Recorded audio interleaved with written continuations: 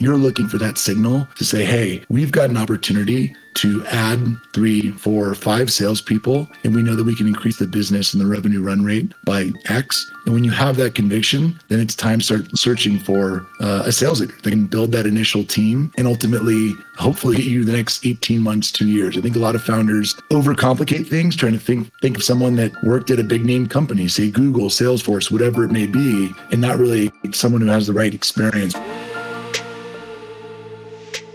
Welcome to In Depth, a show that surfaces tactical advice founders and startup leaders need to grow their teams, companies, and themselves.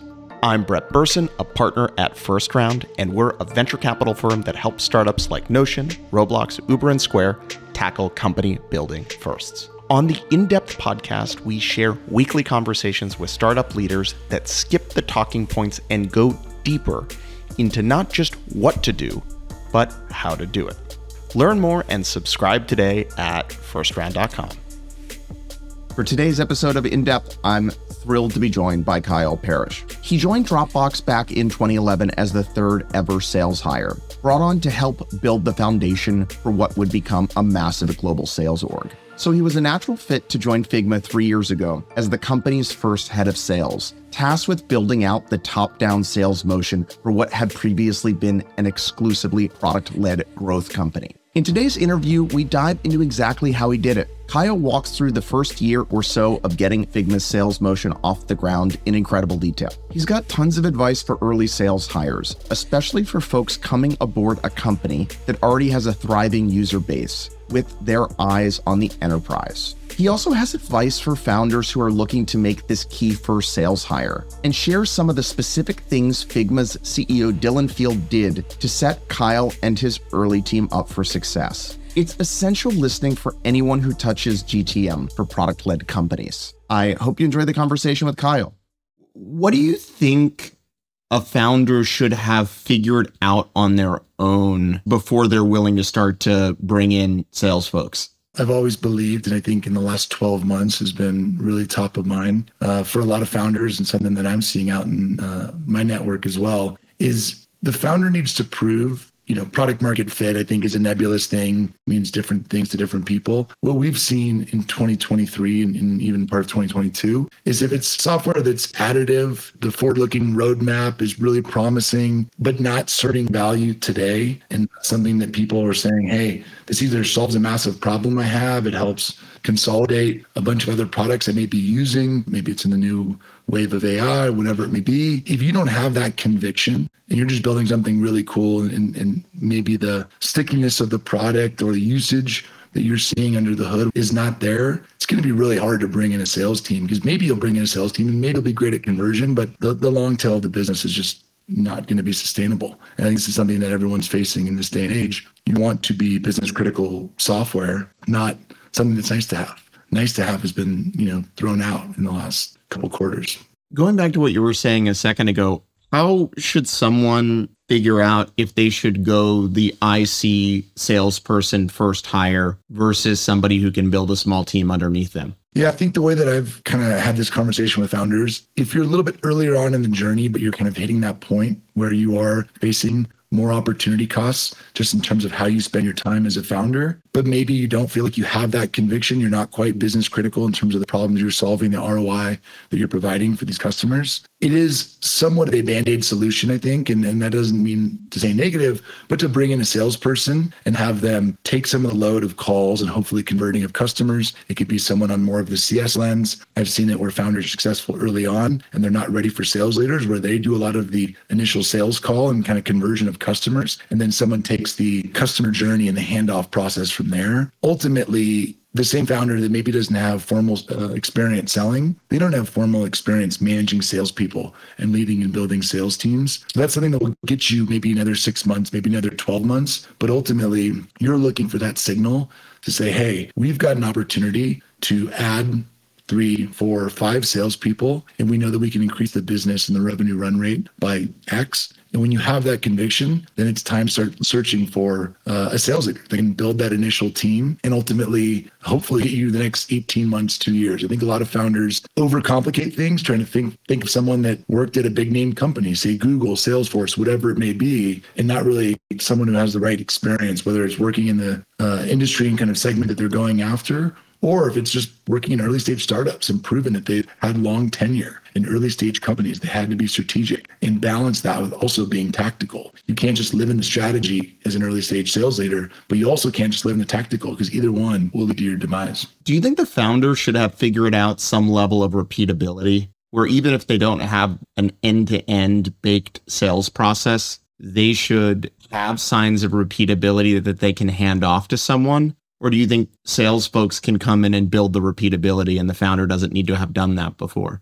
I think that some level of repeatability needs to exist. And if you're doing sales and you're doing that founder-led motion, you've understood what are the questions that you're asking these customers that will ultimately expose some pain or opportunity to then bring up the solution, your company, your product, how you solve that, why it's innovative and why they should care, and really why now.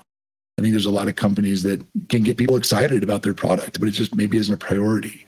And it doesn't have to be today, but it has to be on the near term versus like, hey, this is cool. Come back to me when you have customers, a little bit more traction, and the product's a little bit further down the maturity curve. Getting to that threshold of certain number of customers, ARR, you should have an idea of what it looks like to do good discovery, what it looks like to convert those customers, and what you're really driving towards in that kind of pitch on the conversion and closing of deals.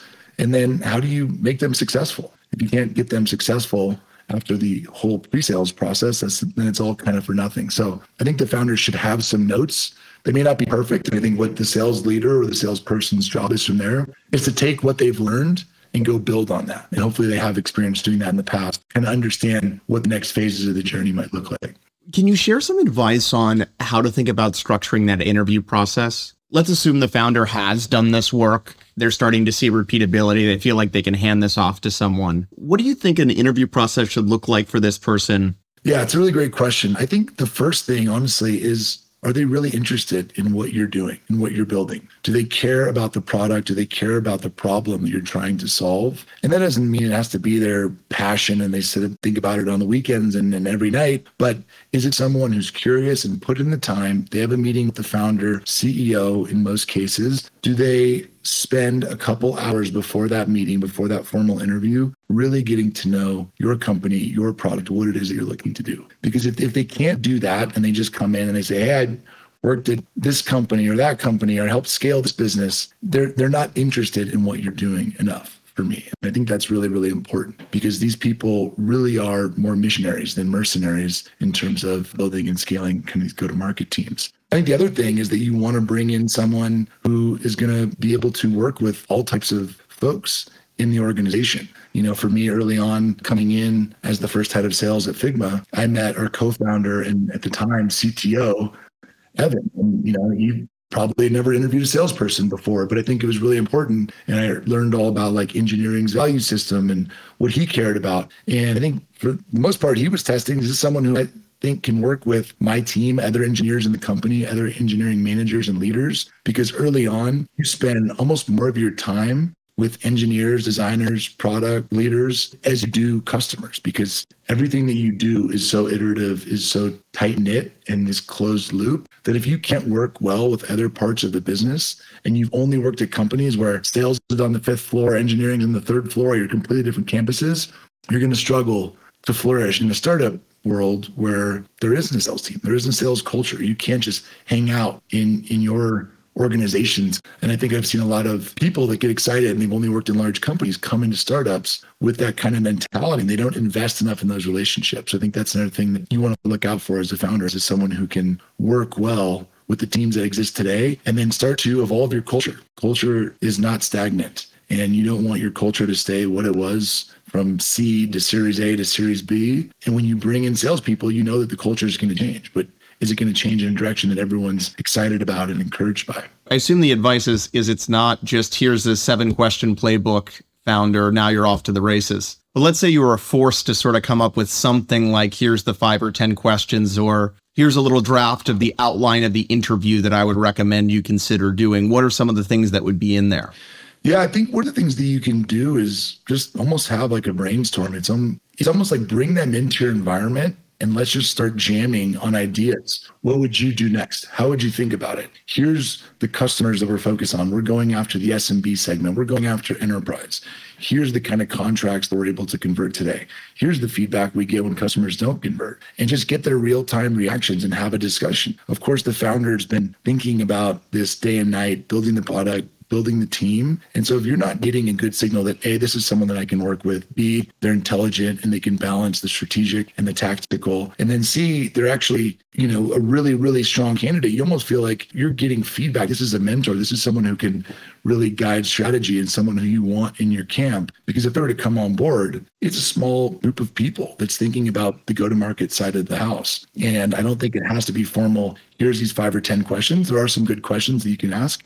I think it's really like you want to get to the meat of the interview. And that, in my mind, is a discussion, a brainstorm where you can kind of get a sample size of what's it like to be in a room with this person solving problems. Because so much of the job is problem solving. Again, like I said earlier, but you have to be ruthless with your prioritization. You have minimal resources and you can't do it all. And you can't even do more than, in my mind, 3 to 5 things early on successfully. And so you have to limit the things that you do and be really vocal communicating to that CEO and founder on what you are doing and why.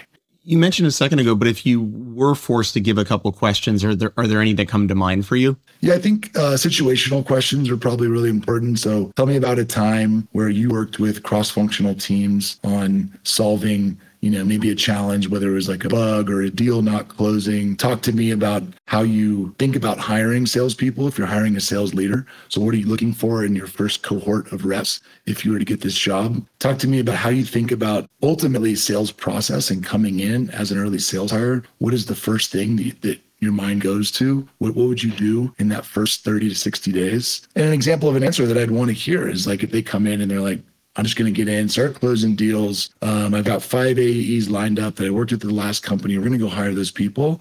You're coming in the first 30 to 60 days is observing, talking to customers, talking to the people that are building this product, that are marketing this product, that are designing this product, and really understanding how does this business tick, what's working, and starting to make, some opinions on what's working, what's not, and then where am I going to spend my time and focus. So I think a lot of it really would be situational. You want to test out not just their experience.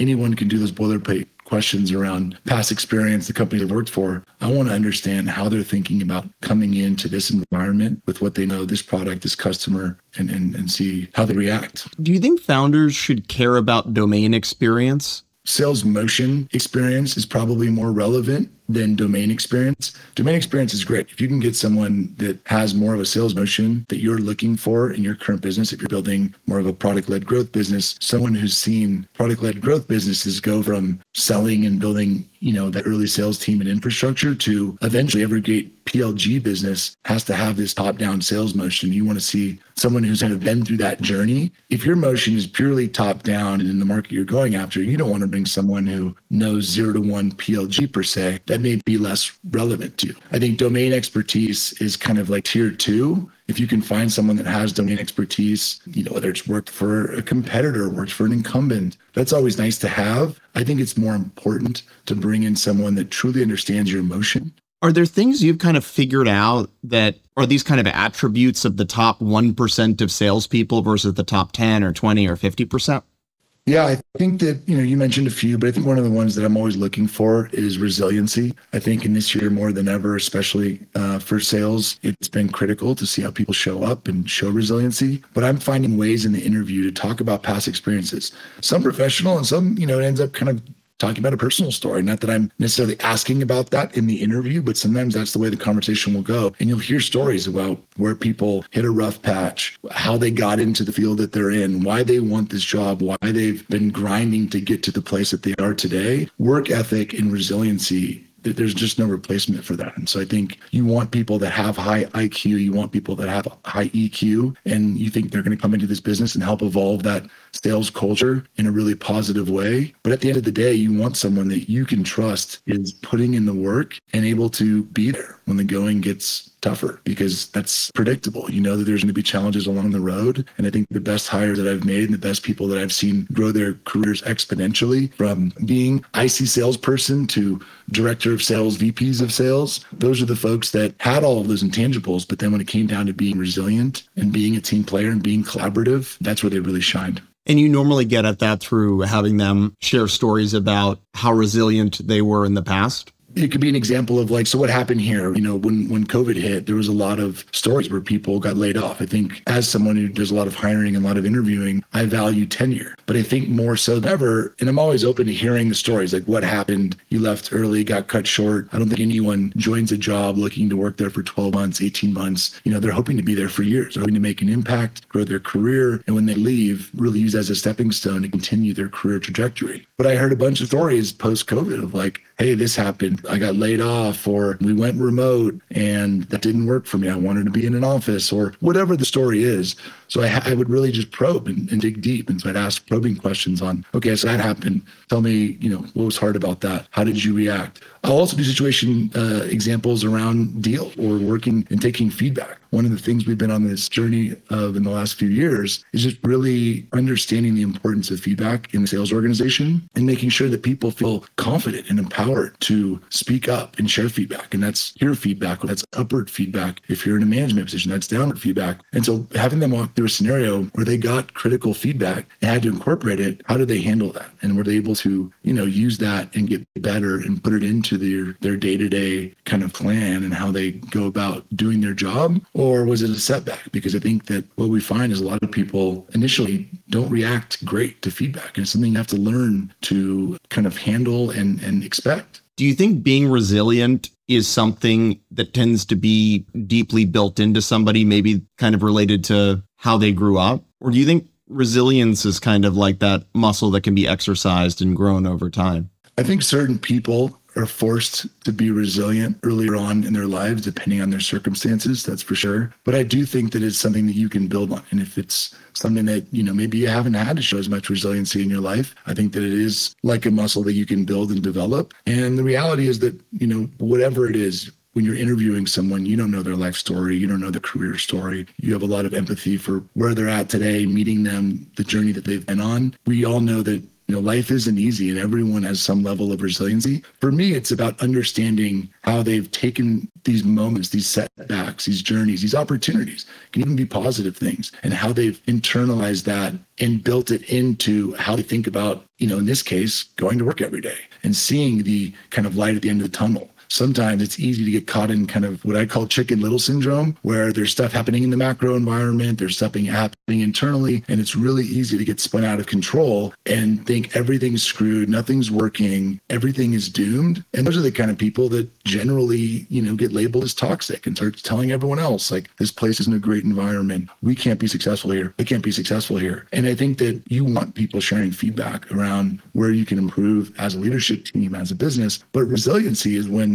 you're sharing feedback, but also believing in like the mission and the longer term strategy and execution plan. All those little ups and downs along the way smooth out over time. You know, I see a lot of people that make hasty decisions, and then I think that leads to leaving a company too early, underperformance, getting managed out of the business, whatever it may be. And so it is a hard thing to test for, but I think you develop a gut and an instinct for it, and you find ways to kind of suss that out of people in interviews. You joined Figma in the early days. You were the first salesperson, sales leader. And I'd be really interested to hear about what the first few months looked like, and would love you to sort of share in as much detail, even if it feels mundane or boring, in terms of what are the things that you did when you showed up for the first day? When I joined the company, it just raised their Series B a few months earlier. I think there was about 40 to 45 employees, give or take. No sales team. We had this product that was in a beta. So when I joined, the first thing I wanted to do was meet customers, get closer to the product, and understand like how people were using it. There wasn't any really formal documentation of notes. So Dylan and Claire, who was on your show in the past, and a few other folks have been talking to customers and working with customers and converting customers over the years. So even though they didn't have a sales team, founder-led sales, community-led sales was kind of happening in some ways, but there was no documentation. I couldn't come in and read the notes on working with Microsoft and what that relationship looked like. So that was a challenge. I had very limited information on what was happening in the field. And the other thing that Dylan asked me actually to do in the first month of joining was to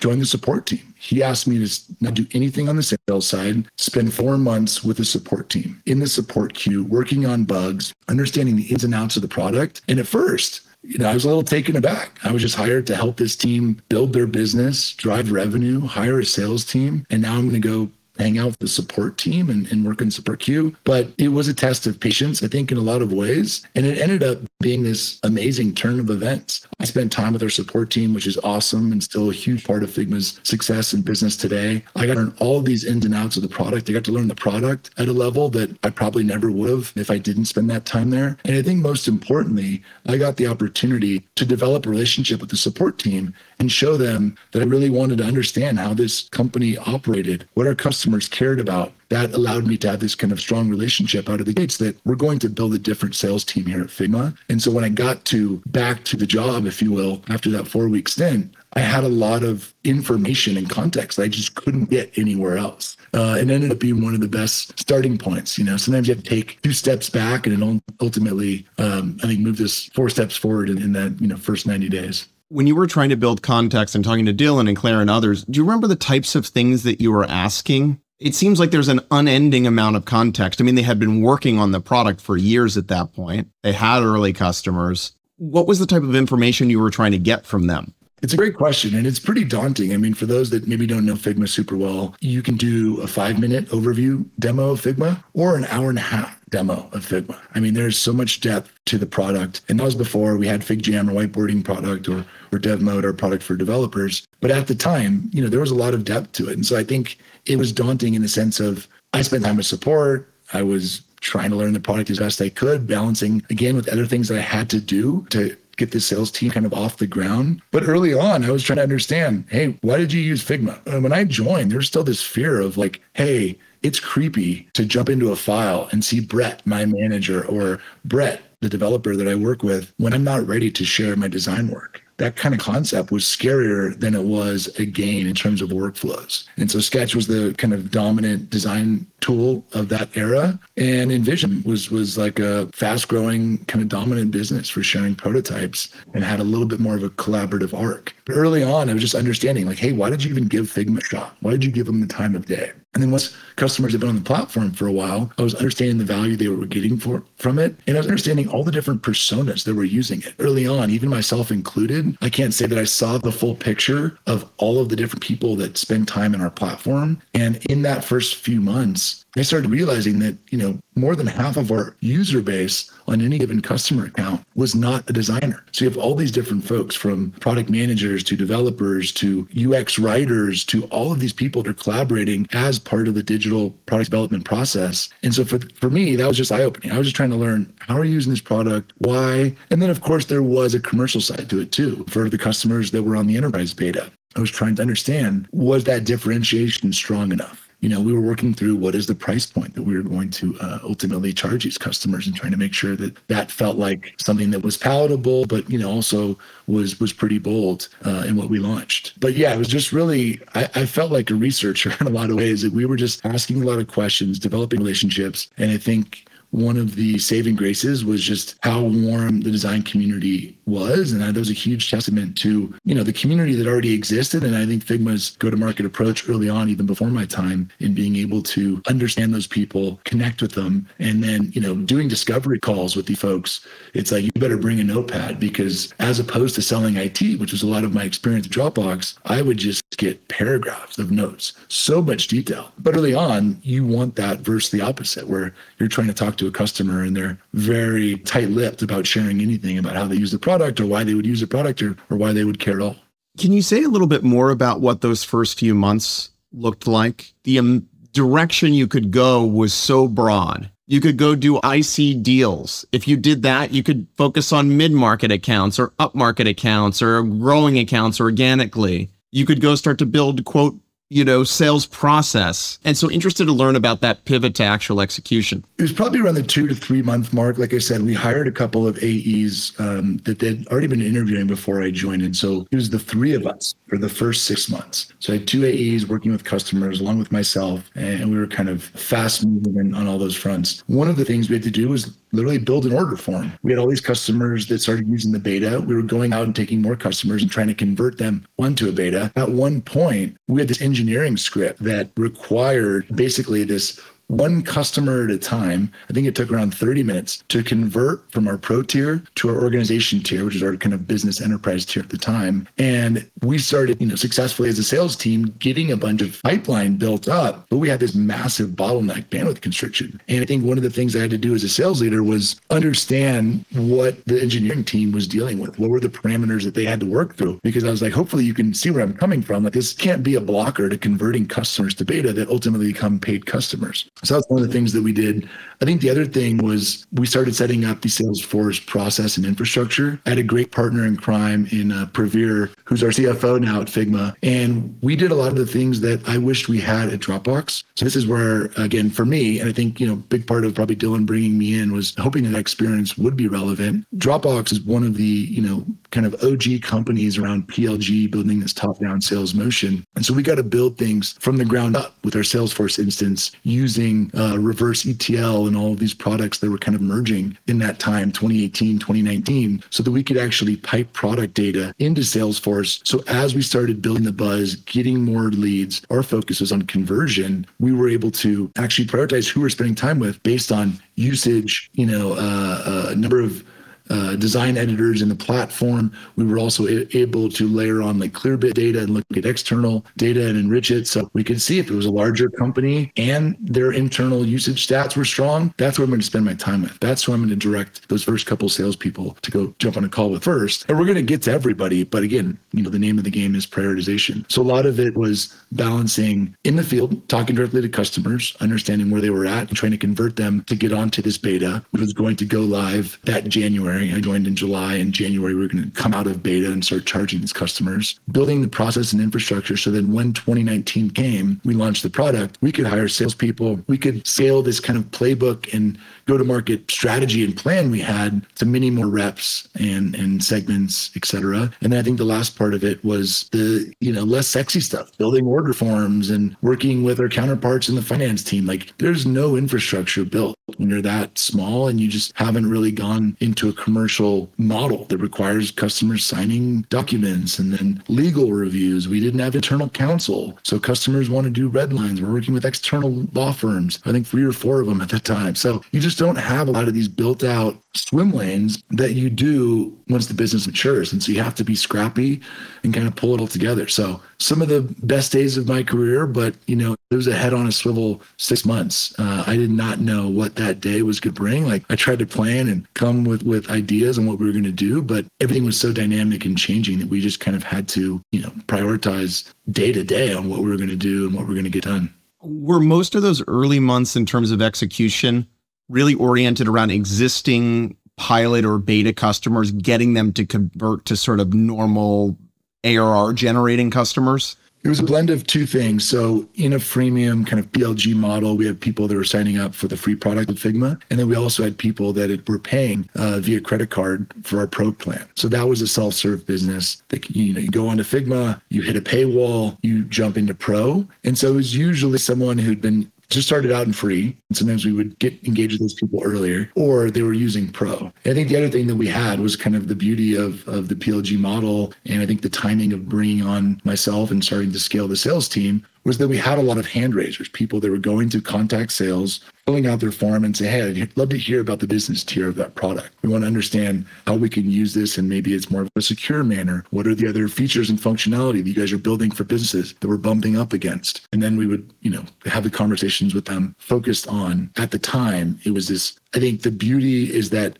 we were able to focus the sales motion and all of the early enablement efforts on taking people from anywhere from 3 to 6 products into one all-in-one design platform, collaboration built in. And if we got them to do that, and they're already doing a little bit in pro, we were able to convert them to enterprise, because I think that the team did a good job early on in pricing and packaging, building features and functionality that people care. And I think there's generally 3 pillars. Can you impact the end users and converting to enterprise? Security, and that's a very large bucket. And then I think the admin experience, whether it's managing users or managing content. And we had thoughtful kind of features and functionality across all of those 3 pillars. And so the execution was signing basically 0 deal contracts that would go live in January, and then that revenue would start converting. Did you think a lot about either sector or company size, or it was all over the map? Meaning, did you spend as much time thinking about and caring about Microsoft being a potential early customer as it was kind of a 250-person venture-backed tech startup? I often sort of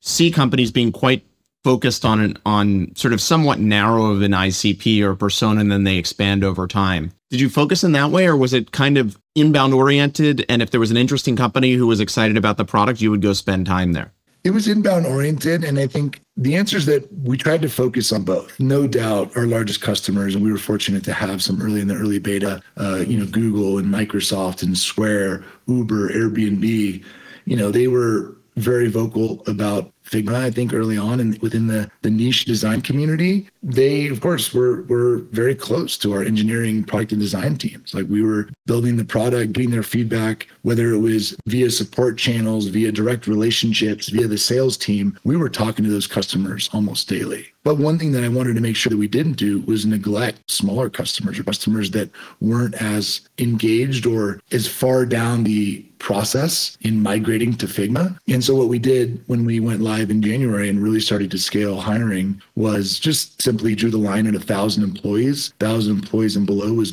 SMB, mid-market. 1,000 employees and greater was enterprise. It was easy to do because that's how Clearbit also cut the data. It wasn't necessarily scientific, but I think that it allowed us to hire folks that were focused on just a different segment of customers. I think that's really, really important. The other thing is, to your point, for some companies, maybe it makes more sense to just be maniacally focused on serving SMBs, because your product falls down and it goes up to larger enterprises. That, I think, is one of the unique things about Figma, was that we were solving problems around distributing your design system and really unlocking collaboration in the design and digital product development process that also served Microsoft. There was things that Microsoft wanted in the security bucket, in the admin bucket, and a bunch of things that we had to go build. We solved enough of a problem for them that you had one of the biggest companies in the world building their digital products on Figma. And it wasn't their entire team on day one, of course. We were knocking down large swaths of the Microsoft team. And so for me, it was making sure that we had the right people, and we were balancing both of those motions, because I didn't want to give up, the opportunity. How did the messaging evolve over those, first 2 or 4 or 6 months, if it did in any way? We kind of fell into, and I'll take full responsibility in the sales team, what designers have always talked about, the design tool. It's a little bit of a pet peeve for me now, but I think we'd always talk about Figma as a design tool. And like I told you, the deeper we got into it and the more, we were just understanding the pains and challenges that customers had, how broken collaboration was, and working with all these different parties that aren't just designers. And I think outside looking in, they're like, oh, there's that design tool. That's a pretty small TAM. Like, that's not going to be that big of a company. And then when you start working in my job and you see how customers are using the product, all the different types of people in the product, how engaged they are, how much it's speeding up the ability to build your products faster and ultimately, drive the business forward, that's when it got really powerful. And so we shifted probably in that 6 to 12 months mark from calling it a design tool to calling it a design platform. And it may sound small, but that really got customers thinking. And I think that's what you'd see at that time from a marketing standpoint, from a, scaled outreach. We call them live demos, not webinars, because webinars is not seen as cool in the design community. But we really started making this intentional pivot to being a platform. And that's really what we are, what we were, and what customers were seeing us as, because they were going from a bunch of different tools that did small parts of the process to one all-in-one platform that lives in the browser, that's collaborative. I think that was a big breakthrough, because I think we were really pigeonholing ourselves and just not doing enough storytelling and like leaning into that narrative with customers. For most of the 12 or 24 or 36 months after you joined, for most of that time, was everything just inbound oriented, just engaging with customers who are already in the product, converting them over? Was there some outbound or more traditional enterprise orientation, or sort of what did that look like? We were fortunate to have probably 18 months to 2 years of a healthy inbound business. And even that, we had plenty of inbound and opportunity just as the platform and user base grew. But at some point, I think you want your sales leader pushing that fine line of, okay, great. You've proved that you can convert inbound interest, because that's kind of P0. You want to come in and make sure that customers are excited. You're jumping on calls with them. You're working with them directly, and they're converting to your business or enterprise tiers. Once we staffed up the team and you start giving people territories, and we were segmenting, and we brought in managers and frontline leaders, you have people that have territories. And we were basically saying, okay, we're going to round robin leads. And that's one part of the business. But we're also going to give AEs books of business based on usage. So all the stuff we did early on working with Census, which is a reverse ETL company, and that's something that Pravir and I and a handful of other people kind of built early on. It really, it's still alive today. But the first 3 years, that was our big bet, and it ended up paying off because we were focusing on the companies where we were seeing we could actually put in who's most active in the Figma platform, and it would put in an email, Kyle at Figma. Who's shared Figma the most, which means that they're kind of part of that flywheel and driving the collaboration. Then we would see all of the analytics across the domain, how many files, how many components, which is an element of a design system. All of these were triggering this kind of homegrown count-based model that we built, and then we would go put that in reps' territories. So the first iteration of going outbound wasn't just knocking on cold doors. We had this whole usage model. People weren't coming to us maybe, but they were using free or pro Figma in some way, and we were trying to get to them as soon as we possibly could so that we could guide that experience and show them that, those are great products, and that's kind of how you get started. And for small groups of people, that's awesome. But if you really want to scale this to your entire business, to your entire design team, to multiple design teams, you should be working with us on the business tier. What was pricing and packaging like in the early days? I think this is a question that everyone struggles with and debates all the time. What did you sort of land on, and how much was it, this just directionally seems correct, versus a little bit more sort of science behind it? Yeah. So for Figma Pro, it was $15 a month. If you wanted to pay monthly, you could do it annual, and that was $12 a month for the year. And then our enterprise tier was $540 for a design editor. It felt at the time where it was aggressive in a good way, but customers were not balking at the price either. And it was almost a 3x jump. It was a 3x jump, basically, going from, if you were like a monthly customer, to our organization tier. I think some of the unique things about Figma that helped us drive that is going into the space that we were working in, some of the incumbents charged for viewer seats as well. So for Figma, if I'm editing, I'm building something in the Figma canvas, I'm sharing it with Brett. Brett comes in, he's commenting, he's viewing the files, but you're not making any edit actions. You're actually a free user. And so we were able to go into companies that were using Sketch, using InVision, maybe paying for both of those products for all of their user base, and say, yes, this is the price that we landed on, and with conviction, and talk about the kind of ROI behind Figma. But also, you've got maybe 60%, 50%, 40% of your user base that'll be free, non-paid users. So when we actually package together proposals for customers, we wouldn't just say, you're going to pay for 100 licenses, that's going to cost you $54,000 for the year. We would actually talk about the total value of the contract based on how many people they either anticipated to have in the platform or already had in the platform if they were on a trial or had been using it previously. The other wrinkle, I'll say, with Figma that was interesting, and this is the first in my career, was that early on, Dylan said, we don't discount. We're not discounting the product. It was the right call. And I think it was something that made it really simple once we got the team scaled up in terms of negotiating. But there was a lot of friction, early on, specifically for me. And, and even one point I had to bring in Dylan to one of our largest customers know that, this isn't just coming from the head of sales, the VP of sales, the CRO. We don't discount our products, and we're fair and consistent with every customer around that pricing strategy. How did you end up on that idea of maybe charging more for the active users who are editing and creating and then not charging at all for the consumer users, sort of bifurcating the pricing model. Yeah, and that actually predated my time, but I think just hearing about a lot of those conversations early on, we know that the value provided to a designer is immense. We were asking these designers early on and, every day that they stay in Figma thereafter to spend 8 hours, 10 hours, 12 hours in the product almost every day that they're working. This is something that, is their core tool. I mean, it's their home base. They're coming in, building, collaborating, sharing their work, all of it. And so I think the value that we provide those editing in Figma is immense and felt justified for the price point that we landed on and charging for. I think one of the things that we wanted to do was just unlock collaboration. And so Figma was really good at building this collaboration model that felt seamless. I mean, people get in there like, it's so easy. I just sent you a link. I either hit the share button, copy pasted the URL, dropped it in Slack, dropped it in our Zoom call.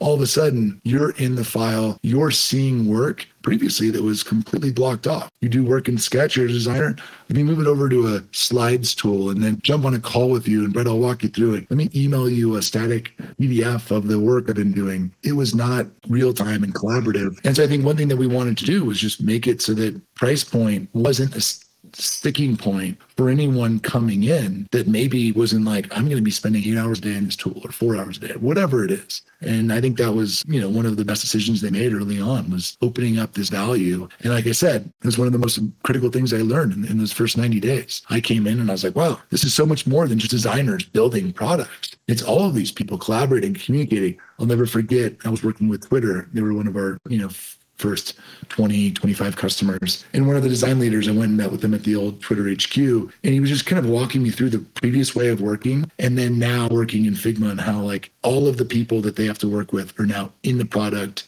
can see what's going on, working around the same kind of contextual work, not having to share side notes about what's happening, why does that exist?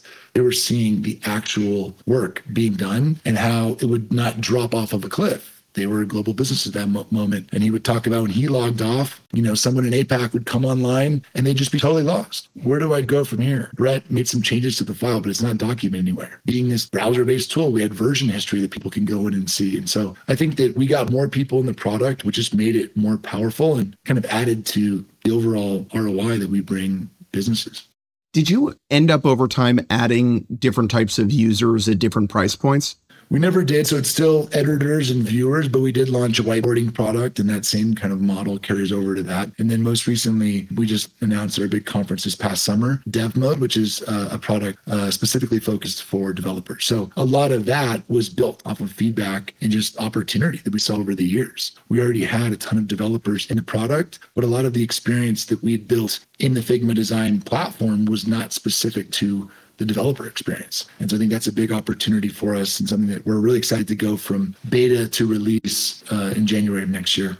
I'm super curious to hear more about what did you end up figuring out existed in terms of differences between your experience at Dropbox and your experience at Figma? And I would assume that you spent a meaningful percentage of your career prior to Figma at Dropbox. And particularly at the time that you were there, those were sort of the biggest years of the company. And I would assume it would have been easy to say, listen, I've been there, done that at Dropbox, an enormous revenue base. I'm going to kind of go and redo that. And I'm curious, what did you find out ended up being very similar in terms of this topic of sales and PLG? And what are the things that you found you had to kind of go back to first principles or unlearn or start over on? The first thing I'd say is that Dropbox was a life-changing experience for me. It was my first tech company. It was my first startup. I mean, I always say I grew up at Dropbox. And so I learned so much. The network of Dropbox, I know many of the folks from the Dropbox network that I know. I mean, it's just everyone's spread out doing incredible things and it's continuing to pay dividends. Knowing these people, having an opportunity to work with them and seeing them shine in the companies they're leading as founders, as leaders, as ICs, whatever it may be. But I think some of the things that Dropbox didn't do well was a big learning. I think it was a big learning for companies like Slack. And they've even said publicly, like they had a lot of blueprint of kind of the PLG motion, but hunkering down and being like, we are a B2B company. Dropbox always had a bit of an identity crisis. We were this consumer company that was just, printing money. And a large portion of the revenue base came from that. And then we built this really great B2B business that got into the hundreds of millions of ARR and I don't know where it's at today. But there was constantly this struggle of people who were building features, functionalities, and really like experiences and solving problems for the consumers and trying to get people that were excited about doing that for the businesses. We're B2B, we're enterprise. And I think we waffled on that for too long. And then, long after I left, they kind of doubled down on enterprise and that was the move. But they missed a bunch of different areas that could have been interesting to launch new products, to grow market and continue to, increase the market cap of the company, which has kind of held sturdy since the IPO, 5-6 years ago at this point, or 7 years. Figma is not B2C in any way. I like to say it's almost B to IC in a lot of ways. Everything that Claire and Dylan and all of those folks that were involved in building the community nailed was really understanding what makes designers tick, what do they care about, and if we're going to go build a product that makes their lives better, that ultimately is the future of working, what does that look like?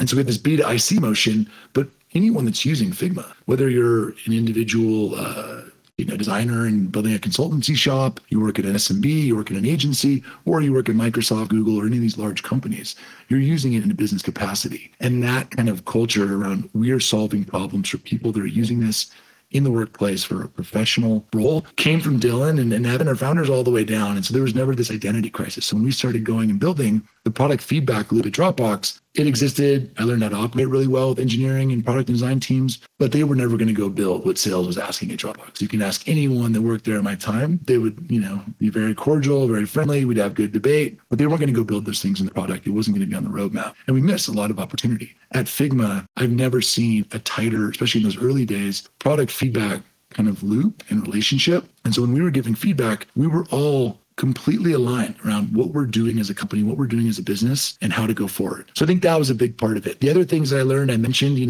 we learned way later, we wanted to use the usage that we were seeing in the product, have it at the fingertips of the sales reps. I want it to be in Salesforce if that's our tool of record. I want it so they don't have to go into some kind of internal tool, which is what we did at Dropbox, which was great and very innovative at the time, but it was basically this internal admin tool and I had to type a domain and, they would query for anywhere from 3 to 20 minutes. It wasn't snappy, ready to go. What we've built at Figma, it's those tables are being updated every 30 minutes. I can go look at an account right now and see how many active users, how many licenses are they paying for, what tier are they on, all of this stuff that is just so powerful, especially for people that have multi tiers of their products and are looking to convert people from, no Figma or free, pro, et cetera. The last thing I will say is that in a PLG business, like a Dropbox, like a Figma, you always want to lead, whether it's doing sales outreach, whether it's working with marketing on events or just the overall marketing narrative, you want to lead with the value you provide, the business case, and why to bring in your products, not in a fear tactic way. And I think Dropbox didn't know better at the time, and we kind of iterated and realized what didn't work. But we had this kind of motion that was like, hey, Brett, you're the CIO of NBC Universal, let's say. Did you know all of these people are using your product? And I think informing that person's not a bad thing, but sometimes depending on the sales rep, it felt like it was teetering a little bit more on the poke the beehive, and that didn't always go well. Some people would look to just Dropbox out of the gates, and they didn't want to kick off a conversation in that way. So what I learned at Figma is like, hey, we do reach out to people that are using the product. We do know that you're using the product. Of course, we work on the sales team, and we're going to kind of try and connect with you and drive that relationship. But we're going to do it around the value we provide and why you should take a conversation with us and what else we have to offer. Not, hey, you're not using a secure version of Figma. Talk to me and let's get you upgraded. How did you approach creating the right dynamic and culture between the early sales org and everyone else in the company? There's always this challenge. I think it was probably particularly accentuated with Figma because the company had been building for so many years, where you have design, product, and engineering centric company, and you have your first sellers join. There's either this dominant hand problem where if you're, engineering oriented, you tend to continue to be engineering oriented, or there's just I don't like sales. I want to focus on talking to customers and building features. What did you do to sort of build bridges and kind of create that level of cohesion that led to what you were talking about, where there was this tight coupling between sales and what you were hearing from customers and then asking engineering? My worst fears were that the suits are coming in, we're going to sales team, we're going to, be allergic to the culture that they had there. And everyone was kind of going to be, anti sales team because it was known, Figma had this cool and very dynamic and connected culture at the time. And my advice to anyone taking on jobs like this, being that early go-to-market leader, early sales leader is, don't come with preconceived notions because I couldn't have been farther from the truth. I came in and people were eager and curious. I have a friend who was like, oh, great, a sales team. Like, I want to keep growing. I use a product manager. I want to keep building this business. I want more people using products. Not, I've heard these horrible stereotypes about tech salespeople, and now this company is going to start changing in a way that maybe is not something I want to be a part of. And I think, credit to Dylan. He did a really good job at our all hands meetings, not just talking about company updates or, a story from the engineering team or product or, recruiting. He paved the way to tell stories. We would call it sales tales early on, and we would come and not just talk about wins and deals and revenue. That was, of course, part of it, but we talk about interactions or contested, customer conversations. We come in and they're kind of out for, hey, this is not the way of working. This is not the future. We're not going to be converting to Figma, and being able to convert those people, working with, the team that we had, designer advocates, which is part of our community arm as well. And they're basically sales engineers, but former designers. And so they're able to come in alongside the salesperson, give credibility. And so that relationship ended up being one of the strongest. And they're a huge testament to all of our success because we kind of created the role that didn't exist before. And so now we have someone who can come in who has seen the landscape of design tooling change over 5, 10, 15-year period, and they're able to convey confidence to customers because, like I told you earlier, like Figma is a very deep, very technical product. And so our salespeople also were very curious and dug into the technical aspects. Today, everyone has to do a demo of Figma as part of the interview process. And if you were the first 25 reps, you had to do it with myself, Dylan, and Amanda Clay, who was our chief customer officer. And that is a pretty intense experience, doing a really technical demo with the founder of the company. But it came down to, we would give people this prompt. We would say, here's the allotted time. I think it was always a little bit underestimated. We'd say it's 4 to 6 hours, probably closer to 8 to 10. And it was a great way to weed people out. But then when they came on, there was almost this kind of built-in relationship and synergy with the people in the house that were building the product or marketing or recruiting and HR, because they had to kind of climb this mountain to get onto the team and show that they were curious, they were committed, and they would put in the work. And so one thing for me is once we got people in, it was just making sure that we were bringing on the right profile of people and kind of building the anti-tech sales bro culture at Figma. I think it was one that I felt was diverse and going to be the most successful team, but also B, it was going to resonate most with their customer base and the people that we were selling to. The same maybe brash challenger sales methodology, sales rep that works at, some other companies is just not going to work at Figma. And I'm really proud that even today, 6 years from starting this job and starting the team, whenever we get the team together, the culture is still there. It's still strong as ever. And I think when you get your customers tweeting and saying how great the sales team is, like those are like the highest praise that you can get in my position. And obviously the revenue growth and the business success comes as a byproduct of that. But when people actually take the time to call out on social media how great it was to work with your team, like that's what it's all about. You mentioned this a second ago, but I'm interested in, were there other rituals in the early days that you all did that were kind of interesting or unique? You talked about sales tales, and you just talked about in the interview process, each potential rep had to demo the product for you and Dylan and others. Are there other sort of unique little rituals or part of the operating rhythm of the sales team that might be interesting to explore? Yeah, I think one thing we thought about was that, hey, we're trying to sell to an audience, and we have some of the best people in this profession at the company. And in the early days, we were all in San Francisco. COVID had not happened. We were very much an office culture. And so we would actually go to design critiques, where designers and product managers would come in and they would tear down things that people were building and shipping. And it was so interesting because we got to see all of the level of detail that they were tearing down these products. And you start to open up your mind. I think of myself as a little bit creative, not a lot of bit creative, but when you spend time with creative and you see what they see, it's like a whole different world. And so I think that curiosity and spending time with people where they were like, yeah, totally, bring your sales team in. So be myself, 6 other reps, and we'd come in and they'd even let us ask questions. We don't want to derail the meeting, but a design crit is a huge part of the development process and the design team getting together and kind of sharing ideas, critiquing them, of course, tearing them down, building them back up, and coming out more aligned on, all right, what we're going to go do and what we're not going to go do and not going to go spend time on. And so it was really cool to have some of these iconic designers Rasmus, who's, I actually had an opportunity to work with at Dropbox, and he was the first employee at Spotify. And, these people were famous and prolific, and we got to spend time with them. And so then when you go to a customer call, you have way more confidence understanding the environment. You can ask good discovery questions are rooted in kind of understanding what their job looks like, what their day-to-day looks like. So that was really powerful. And I think that, not every engineering product or design team would let their sales team come in and maybe think that we're going to bog them down or just be a nuisance, but they couldn't have been more open and inviting. Little examples like that, I think, is what made Figma's go-to-market and just kind of team so unique and successful. Anything interesting that you might be able to share about the first 10 or 20 hires on the sales team and how you thought about the profiles and org structure? You mentioned when you joined, behind you a couple months later, there were a few IC reps that joined, but you didn't kind of complete the story in terms of the next 12 or 18 months, how you chose to build out the team.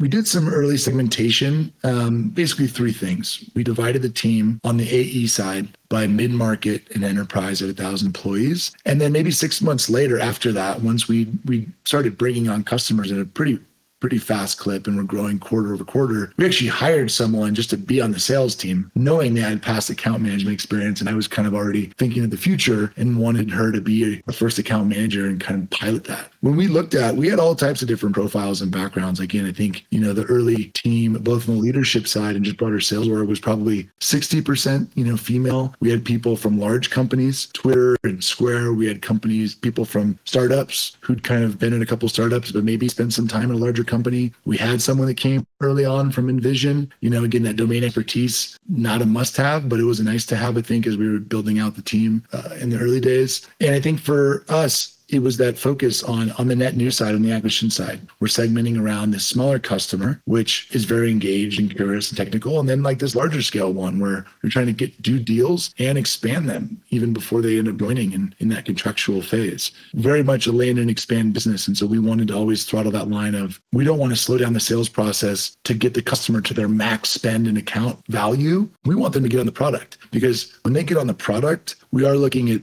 average sales price and trying to increase that. We know that we're going to be able to truly unlock that collaboration experience and then ultimately expand the account. And that's really what worked for us. So we had people from all types of backgrounds that joined the team. And I think that those first 20 people, we had someone who had worked in tech sales for a couple of years out of New York in a media company, was a Broadway performer. We had someone that was working in the semiconductor industry, super sharp, interesting background, had never sold SaaS, was kind of on the business development partnership side. We had someone who was she was an Olympian and had sold only at like large scale companies, working at Twitter and some of these bigger businesses. So she'd never worked in a startup. I remember we're walking to Salesforce Park. She was our first hire. She's now a director of sales, lives in London, continues to do great things for the company. But she had never worked at a small startup. And I remember my job as a manager was to convince her, don't worry, day by day, we'll figure it out. We'll get an order form. We'll have a sales process. We'll build a commission plan. She just had only worked at companies where all this stuff was figured out. And so you really needed to get people that were bought into the mission, super passionate about what we were doing as a company business, but also people that I felt I could trust and that they could trust me, because you're really getting them to buy in that like, this is going to look like a real company. Because right now it's kind of a group of people just rallying around, listening to calls, talking to calls, joining design crits. It was much more art than science in those early days. And you kind of have to be comfortable with that a little bit. What did the sales interview process look like for those 20 hires? So you would interview with Dylan. You'd interview with Amanda Clear, our chief customer officer, myself. You'd interview with a peer on the sales team. And if all that went well, then you would basically, and I believe you'd interview with someone on the marketing team as well. Then you would come back. So that was kind of phase one. If you made past round one, we would give you that exercise, we'd give you the homework and say, come back. We want you to demo Figma and create a mobile app. There was a bunch of tools at that point that you could kind of learn to create it. So we'd actually give you a link that showed you how to make a mobile app, but we wanted you to do it and then show the features. And we were very kind of open about it. You could talk about prototyping, about anything. And it was crazy, some of the directions that people took. But I think of those 20 people, they all spent at least 10 plus hours learning the product. You saw creativity, you saw curiosity, you saw the light bulb go off. I would talk about these early sales hires. You don't have to ever want to be a designer. You don't have to ever want to be working on that side of the business. But if you didn't get excited watching YouTube videos, toying around with Figma and seeing the potential and understanding kind of what the status quo is versus where we're going as a company, then this probably is not going to be the job for you. And all of those people got super excited. They were like, wow, I had really had fun with this. And I'm not sure if you've ever used Figma, but you get in, you're in a prototype and you can kind of see this is cool, it's dynamic. And if you've used any Google Docs or collaboration tool of our era, it felt pretty native. There was a lot that was native, especially for salespeople, but a lot of the collaboration and jumping in and problem solving was there. And so it weeded out a lot of candidates that just didn't put in the time, showed up poorly, just didn't care enough, weren't interested enough. And we did that for 3.5 years. Eventually we got Dylan off of that. We still do that as part of the interview process, but Dylan interviewed every candidate and saw their presentation for about 2.5 years. Do you remember the best one of those first few years? Like, what did the person do in that demo? I saw a lot of really good ones. I think one of my favorites was actually someone who's on the team today. The first one was not great. And this is a big part of resiliency. So I'm like, there's something here. I think this woman's going to be great. I think she's going to make a big impact at Figma. So I talked to my boss at the time, Amanda. I said, let's give him a second chance. And also, when I give her feedback that it wasn't great and I want her to come in for a second chance if she's interested, I want to see how she reacts. Because in sales, we talked about it earlier, it's all about feedback. And I need you to be able to take the feedback, put it to work, and realize that I have your best interest in heart here. So I called her, pretty awkward. She's not working on the team. I'm not her manager. Hey, so blah, blah, blah. Wasn't that great? But I want you to come back in. We want to give you a second chance.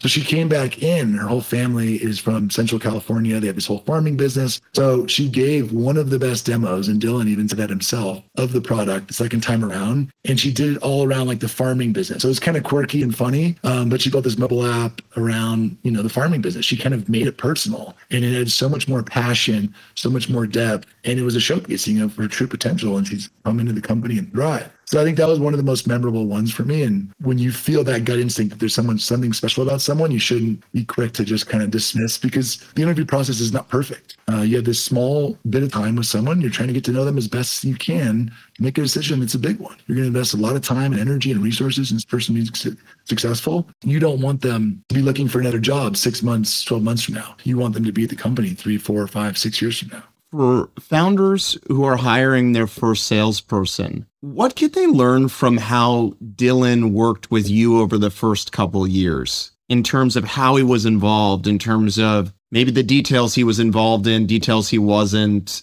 What did you learn from Dylan's involvement in your world that other founders might find inspiration in? Yeah, I think one thing that I learned and picked up early on, even in the interview process with Dylan, is curiosity. I mean, if you meet him, he's very intense and he's very curious. And that curiosity is something you kind of feed off of. And for him, it was the network he's built, where this business is going. He is consuming a lot of details. I think one of the biggest learnings, though, in just working with him in our relationship in those first few years was that I actually had to structure what I wanted to share with him. He had never managed a salesperson. And even when he wasn't directly managing me, when Amanda had come on to lead all of Go Market, I still met with Dylan on a very frequent basis. We had a consistent one-on-one. Still meet with Dylan today. And I realized I can't just show up and Dylan's staring at me and I'm staring at Dylan. He can ask me questions, whatever he wants to. I actually had to build a structure of what I'm going to share with him, what I'm going to update him on. And it's not expected that the founder has to learn how to manage the sales leader. It's helpful if they do, as part of kind of coming to these meetings and feeling like, you can go to the CEO and he can ask you any number of questions. You try and have all the answers ready. It may not always be there at the tip of your tongue, or may go down a topic that you don't have all of the knowledge on that you want to. So what I found was like,